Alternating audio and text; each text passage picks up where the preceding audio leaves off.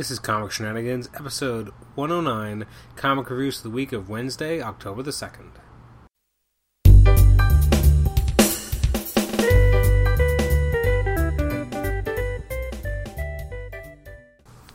Welcome to Comic Shenanigans. This is episode 109, our comic reviews for the week of Wednesday, October the 2nd episode, and I am your host, Adam Chapman. Thanks again for joining us for the show. You can contact the show at comicshenanigans@gmail.com, like us on Facebook, or you can follow us on HC Realms. We'll have threads up for each episode. This is the episode, obviously, where we talk about books that came out the previous week.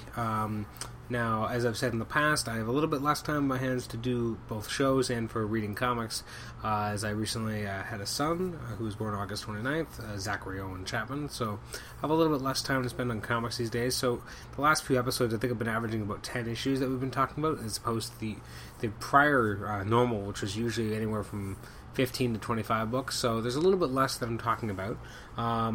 So let's just jump into this week's comics. Actually, a brief thing I'm talking about before.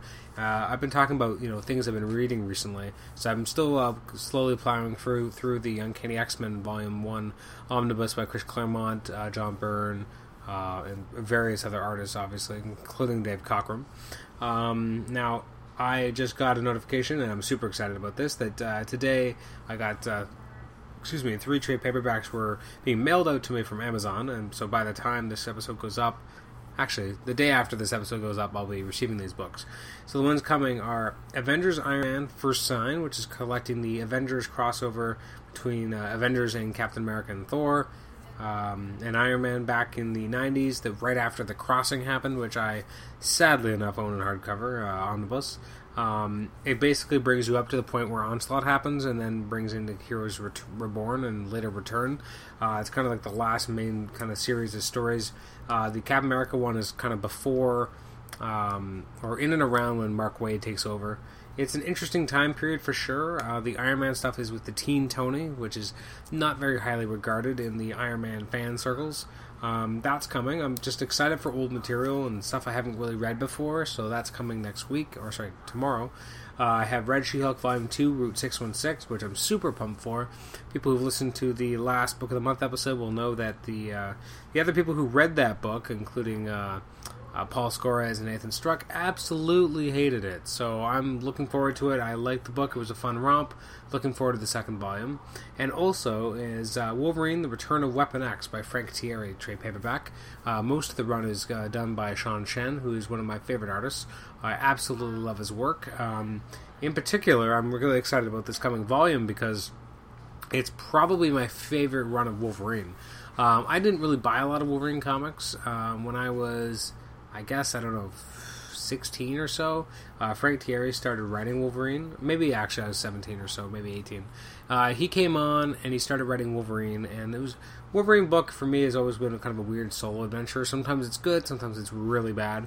In this particular era, we have Wolverine with the amazing artwork by Sean Chen, and it introduces a character known as Mr. X, who later joins Thunderbolts.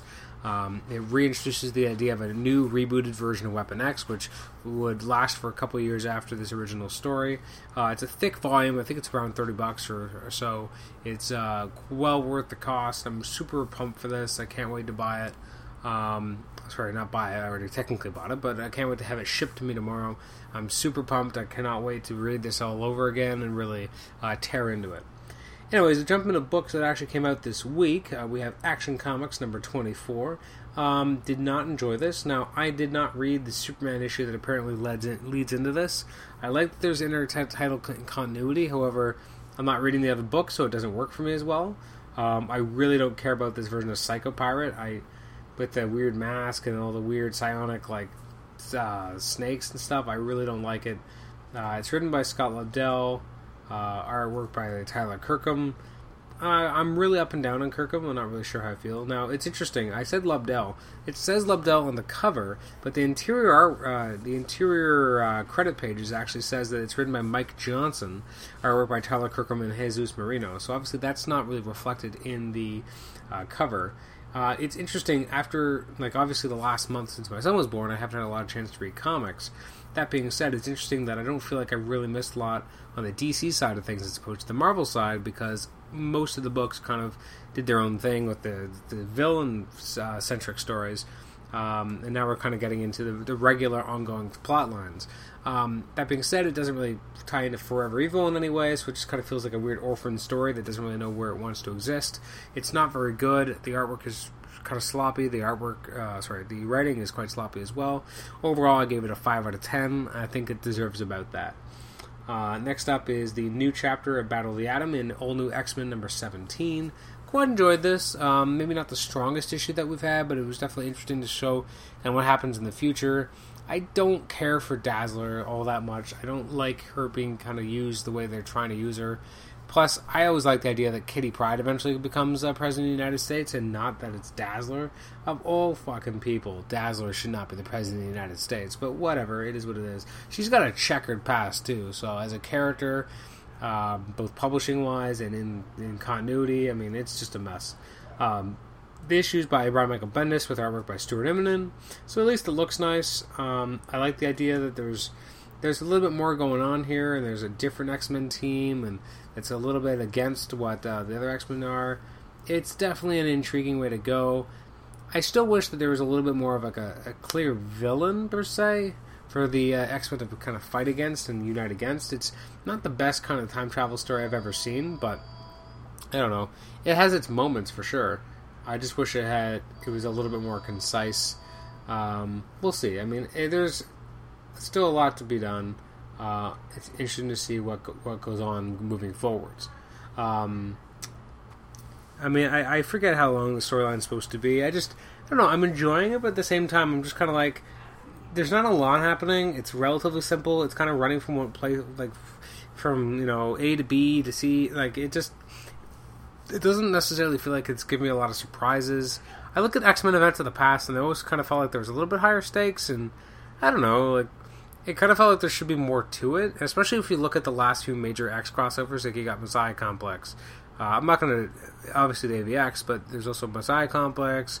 I'm going to pretend Messiah War didn't happen. There's Second Coming. Even Schism, at least more stuff was kind of going down, and I just feel like there's not enough going down. And it just feels weird as a crossover. It's more of a story, but it's not really an event. And I don't know, I'm getting stuck on that. But the artwork is definitely pretty, and I like some of the ideas in the future, though, again, Dazzler as president makes no sense to me. I give it an 8 out of 10, though. It's still enjoyable. A surprise for me this week was Captain America Living Legend number 1. Didn't even really know what this was supposed to be or be about, but I was like, whatever, I'll give it a shot. Haven't seen Adi Granoff do interiors anywhere recently. Andy Diggle, I'm not a big fan as an artist. As a writer. He's done some stuff, but I don't know. Like besides Losers, I don't know if he's really done anything I've really enjoyed. That being said, really dug it. Quite a surprise. The artwork is fantastic. I love kind of the historical aspect of the story. With these characters, and again, the artwork is part of what sells this book because it gives it a real movie quality. This Volkov character is really fascinating to read about. I dug it, and I'm definitely interested in following it through and seeing what happens next. I'm going to give it an 8 out of 10. Then we got Detective Comics number 24. Not quite the finale I thought we were going for with this storyline. That being said, I still enjoyed it. It's written by John Layman with artwork by Jason Fabok. I love Fabok, by the way. Like, he's just doing such a great job in this book. It's really crisp and clean, but I love the look of his characters. The Wrath character, I don't know. I thought this would be a little bit more exciting than it ended up being. It didn't quite feel like it ended up giving me what it had promised. That being said, I did enjoy it. It's a good Batman and Detective Comics kind of story. And seeing kind of what was going on here and the idea of, this kind of origin of this Wrath character. And I like that. I mean, again, the artwork is really good. It's very cheesy at times because it looks very much like we're trying to sell action figures in terms of the battle armor that Batman wears. But I like it. I dug this issue. I enjoyed it quite a lot. So I gave it an 8 out of 10. And I'm not trying to just run through these books this week, but I do have, unfortunately, a little bit of limited time, and sometimes there's not a lot you really have to say. You enjoy a book, you read it, and you're like, okay, that's pretty good, and the artwork's enjoyable, and then you're done, and that's all there is to it. Sometimes you can rip apart a book and spend like an hour on how much something sucked, but that's not really the case today. Next up is Earth 2, number 16. This is, I believe, and I could be wrong, I believe this is James Robinson's last issue. It brings up a lot of questions. My love for this series has definitely waned. The first arc I thought was really strong. Ever since then, even though I've been entertained, it feels like the law of diminishing returns. It hasn't been quite the same. There's definitely some interesting ideas here. With Steppenwolf and everyone kind of trying to invade. I like that aspect. What happens to Steppenwolf and one of his kind of secret weapons, didn't really see it coming, but it was really cool. At the end of the day, it is entertaining. It's just not quite as strong as I was expecting. And again, there are a lot of questions that are raised by the kind of big moment that happens here. But overall, I enjoyed it quite a lot. I mean, Nicola Scott has done a brilliant job on the artwork here, and I do like Robinson, and I'm really going to miss him on this title, because it felt like this was James Robinson's title. This is very much his book, and I don't know what it's going to be like to see someone kind of take that over and do their own thing with it. I don't know what my level of interest is even going to be once that happens. But I like this. I mean, I gave it a 7 out of 10. It wasn't the strongest issue, and it did feel like, well, and this isn't the fault of the creators, but it felt like, did I miss something? Did I see the last issue or not? Because it's been so long, and again, it hasn't actually been so long, but it's been a month, and it ruins the momentum for your book when they just kind of throw in, this thing that happens in the middle that has nothing to do with your story, and in most cases is not even written by you. It's just a placeholder to keep the title going with a 0.1 issue or whatever, and then it's over, and it makes me feel like they've started to lose the momentum on the book as a result. So that's a 7 out of 10. Next up is Forever Evil number 2. I enjoyed the first issue. I found this to be much more boring. It was a lot less imaginative. Jeff Johns wrote it over with David Finch. David Finch is not really on his game anymore. I found the artwork just very rushed looking. The characters really didn't look that defined. I didn't enjoy it as nearly as much. Like, there's stuff happening in here, but it's not well done in terms of they try to do like mysteries, but even the mysteries aren't even that well done. I don't know. I wasn't a big fan. And there's some weird stuff going on, obviously, with the CSA, and we don't know what's going on with this mystery character that Alfred is looking after. I mean, they bring up questions, but I just don't feel like I care enough about the answers. And the book does feel really short. And the Teen Titans kind of showing up to save the day, not very long. And then, this creation of this new Bizarro. I didn't buy or read the origin issue for Bizarro, so I don't even know what that's going to mean or why. I really hate this version of Johnny Quick. I think it's got the most ridiculous costume. The ending with like Luther armoring up and getting ready with Bizarro, I don't know. It just felt like a little bit of an easy thing to do, but not that sophisticated or interesting. Batman and Catwoman just kind of showing up with that weird stump that is Cyborg, who's basically dead. And if they do not let him die, it's just stupid. I don't know. Like I was originally thinking I was going to give this a 6, but now I'm kind of thinking it's more of a 5. So I give Forever Evil number 2 a 5 out of 10. That brings us to Green Lantern 24. This is another 5 out of 10. I found this extremely boring. I'm being nice by even giving it a 5. This is the kind of the Lights Out storyline, part 1. I don't care. Robert Venditti does nothing to maintain my interest. Billy Tan is not the right artist in this book. It's just very sloppily written.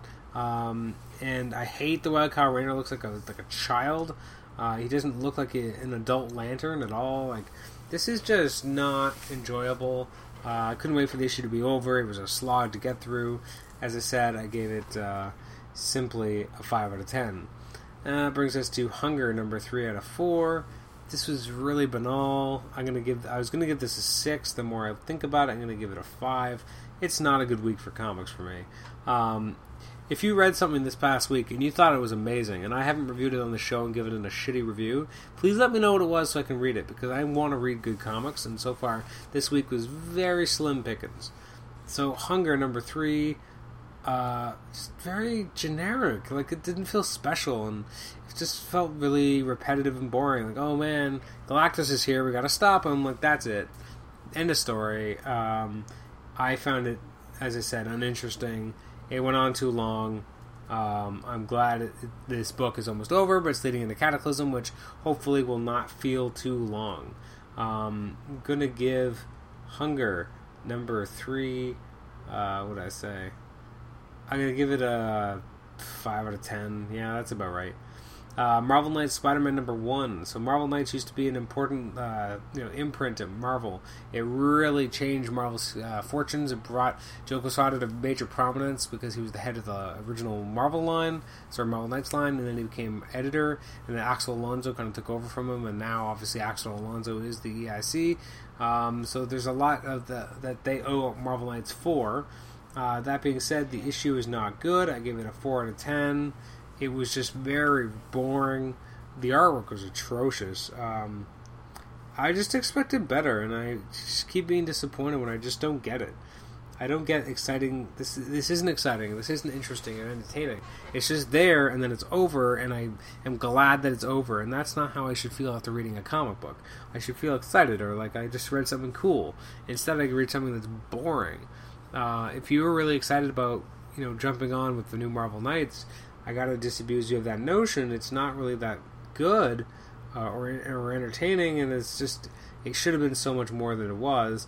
The artwork is extremely sloppy. Like, this is just shocking to me that this is even happening. I thought they would take this seriously and make Marvel Knights Spider-Man something big. Like they say, this is the place where big name creators used to be able to come and write these characters and just kind of be free of continuity.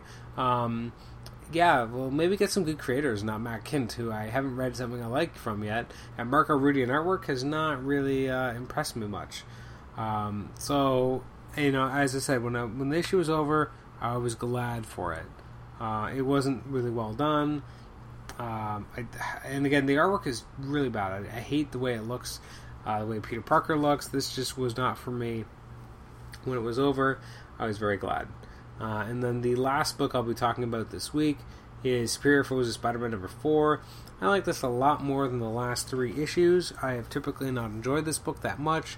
This one was a little bit more interesting and, although at the same time sad, as you have obviously all the Superior Foes kind of dealing with issues that are, in order to kind of get out of the bed in the morning. Like, to kind of have depressing lives at times. I was shocked by what may or may not have really happened to Herman. I'm hoping it's not true, but it was definitely a shock. The issue is obviously not really correct as considering what's actually in the interiors. It's written by Spencer with artwork by Lieber. Not a fan of the artwork by Lieber. I prefer the writing by Spencer as opposed to the artwork by Lieber. Nick Spencer is kind of an odd book to write these days.